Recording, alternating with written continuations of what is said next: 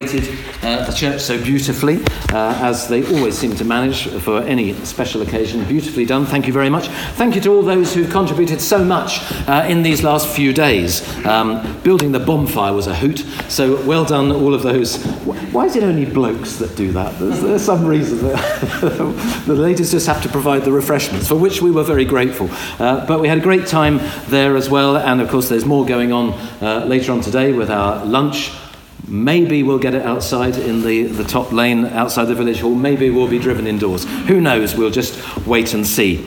I just wanted to make you aware of something else, which is this. This is a souvenir book in colour pictures. It's beautiful. Colour pictures looking back over Her Majesty's 70 years. These are very kindly donated by Westgate Methodist Chapel, who've purchased these for us. We think there's enough for every household. So if you want to take one per household, they're completely free of charge. Do take it away. There's all sorts of interesting stuff, stories, prayers that Her Majesty wrote, lots of photographs, all very beautiful things. So they'll be on the back of, at the table at the back of church afterwards, and we will be handing them out as well. So do take one of those if you would like to do so. Tony, am I switched on here? Do I need to do anything? Right, we're going to just think briefly about those two readings that we had. But before we do so, let's bow our heads in a prayer. Heavenly Father, we thank you for our Sovereign Lady, Queen Elizabeth, and for all that she means to us, to our country, to the Commonwealth, and to the world. We pray now, as we muse over these two passages, that you would enlighten our hearts to see how the strength you have provided for her can be the strength that you provide for us also. Guide us and deepen our faith, we pray, in Jesus' name. Amen. I declare before you all that my whole life, whether it be long or short, shall be devoted to your service, but I shall not have strength to carry out this resolution alone unless you join in it with me, as I now invite you to do. I know that your support will be unfailingly given. God help me to make good my vow, and God bless all of you who are willing to share in it. Of course, you'll recognise those words, those familiar words of Princess Elizabeth, as she was then spoken on the 21st of April 1947, her 21st birthday. And I doubt that she expected then that the weight of sovereignty would descend upon her young shoulders quite as soon as it did, just 5 years later, on the 6th of February 1952. And now we celebrate 70 years since that accession and her subsequent coronation on the 2nd of June 1953. And we marvel, do we not, at her resilience, her example of unflinching service, her good humour, her dedication, her wisdom, and her physical endurance, despite the toll that age is beginning to take on her mobility and on her stamina. And don't we marvel also that she keeps a marmalade sandwich in her handbag? And we might ask ourselves, how is it that she's managed to maintain her life and her reign so faithfully and for so long? And with it, the affection of her peoples. After all, there aren't many ladies in their 90s who are still effectively working full-time. Most of us at that age would be more than happy to have bowed out long ago into a quiet retirement with just a spot of gardening and the occasional lunch with family. But not too often. Her career is not a job, of course, it's a vocation. There is no retirement for this monarch. And for this monarch, the power behind the throne is most definitely her faith in God through Jesus Christ. Hers is a lively faith. It's a faith worked out day by day, whether it be in matters of state or in everyday domestic and family issues. And you know, underpinning that faith lie two particular God-given resources that have empowered her through her reign. And these two resources, if you looked carefully, were highlighted in our two readings. So we had two readings, we have two resources, and so we conveniently have two headings. So my first heading is this. Well, let's tell you the two resources first. They are the Scriptures and the Spirit. The Scriptures and the Spirit, the Holy Spirit. So let's pick our first heading, the Scriptures. One of my oldest friends was made a bishop a couple of years ago. The Queen, of course, is Supreme Governor, that's her title, of the Church of England. So she is his boss. And all new bishops get a personal audience with Her Majesty, which my friend Philip duly attended. At his audience, she asked him which Bible passage was most important to him. She listened closely to his reply. It was a passage from Philippians. And she wanted to know why exactly the passage he chose meant so much to him. He tells me she was genuinely interested. And they chatted for a little while about the scriptures. If you listen to our first reading, we noted Joshua, the protege of Moses, who was about to lead the Israelites from the wilderness into the promised land. And he receives really just one command from God as he does so. Well, maybe two. The first command was he was told to be very brave. But the second and the most important command is this. He was told this: do not let this book of the law depart from your mouth. Meditate on it day and night, that you may be careful to do everything written in it.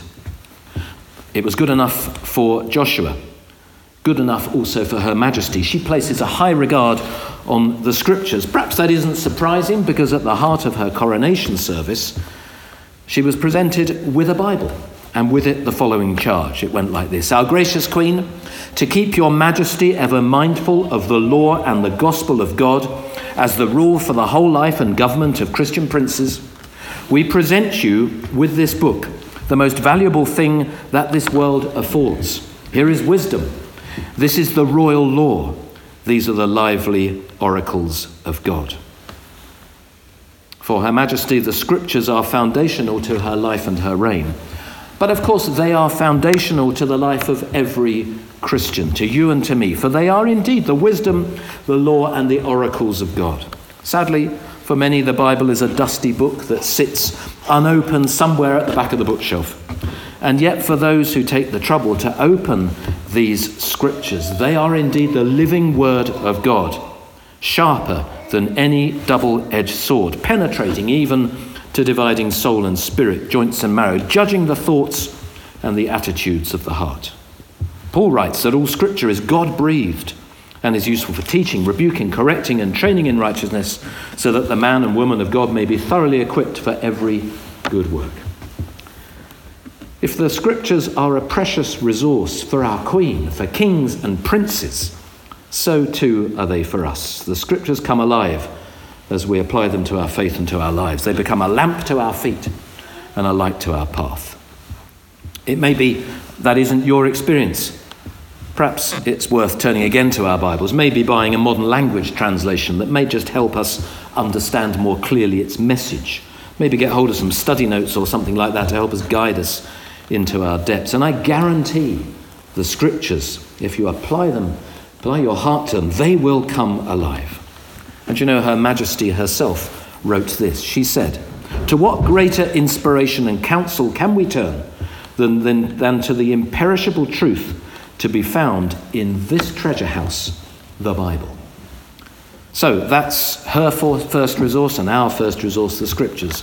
And the second resource, the Holy Spirit. Again, if you listen to our second reading, you will have found us eavesdropping on Jesus' words to his disciples at the Last Supper. He promised the gift of the Holy Spirit to equip his followers. He said, "The Holy Spirit, whom the Father will send in my name, will teach you all things and will remind you of everything I've said to you." As I mentioned, today is a significant day as the focal weekend of our Queen's Platinum Jubilee year. But it's also significant because it's Pentecost Sunday, which is sometimes known as the birthday of the church. At the climax of her coronation, the Queen was anointed by the Archbishop with oil. Now, anointing is a millennia-old tradition used to set apart leaders. We read in the scriptures successively of the anointing of the kings of Israel. And of course, it's highly significant in that context that the title Messiah, or Christ, they're the same word, means anointed one. Anointing with oil in the coronation service signifies being set apart for service. It's also known as consecration, and it represents that lifelong dedication to a role. And that, of course, is why the Queen continues to serve at her advanced age. It's why she would never consider abdication. She was set aside. She was consecrated. She was anointed, not appointed. She was anointed for life. And for her, that means life. But more importantly, with that anointing, The Archbishop also prays for the anointing of the Holy Spirit. He prayed this: "Bless and sanctify thy chosen servant, who by our office and ministry is now to be anointed with this oil and consecrated Queen. Strengthen her, O Lord, with the Holy Spirit, the Comforter. Confirm and establish her with thy free and princely spirit, the spirit of wisdom and government, the spirit of counsel and strength, the spirit of knowledge and true godliness." And you know, that anointing of the Holy Spirit, which was prayed for at her coronation, is only made possible because of Pentecost, which we celebrate today alongside this Platinum Jubilee. The Feast of Pentecost in the Jewish calendar was, if you know your Bible, when the Holy Spirit was poured out on Christians at Jerusalem. Tongues of fires, you remember, appeared on the apostles' heads, and peoples of all lands and races heard the gospel of Jesus Christ proclaimed in their own language. And as we heard from our second reading, this was exactly what Jesus had promised to all who would follow him. He said, "I will ask the Father, and he will give you another counselor to be with you forever, the Spirit of truth. The world cannot accept him because it neither sees him nor knows him, but you know him, for he lives with you and will be in you." And you know, amazingly, that wonderful life-giving gift of the Holy Spirit is still available to this day to all who turn to Christ and place their trust in him. The Holy Spirit is available to all who acknowledge their failings, their falling short of God's high standards, and accept the free gift of forgiveness that he made possible by his death to pay the price of our sins once for all upon the cross. And miraculously, through his resurrection from the dead, Jesus promises to come into and dwell in our hearts by his Spirit, to counsel, to comfort, to strengthen and to guide. It's the Spirit, of course, who provides the assurance, the dynamism, and the energy to live out our Christian life. At her coronation, just under 70 years ago, our Queen was anointed with oil and with the Holy Spirit. Now, you and I may not be monarchs, yet we likewise may be set aside to live for Jesus by that same anointing of the Spirit as we yield our hearts and our lives to him. So, 2 gifts, 2 resources, the Scriptures and the Spirit. And there is much celebration that our sovereign has reigned over these islands longer than any previous monarch. There is much joy that she continues to do so, and presumably will do so for the rest of her days, strengthened by the Scriptures and the Holy Spirit. But on this Pentecost Sunday, you and I can share in another joy, that we too, with her, can tap into those same glorious spiritual resources of Scripture and Spirit. And you and I too can know the same simple and humble faith in Jesus Christ that may illuminate our lives just as it does hers. Let us pray. Heavenly Father, we thank you for the faithfulness of Her Majesty over all these years, and we thank you for her dependence and trust upon you. We thank you for the gifts of Scripture and Spirit that are freely ours as they are freely hers. Give us grace to take them on board, to deepen our faith, to serve you with gladness and dedication for the rest of our lives. In Jesus' name, amen.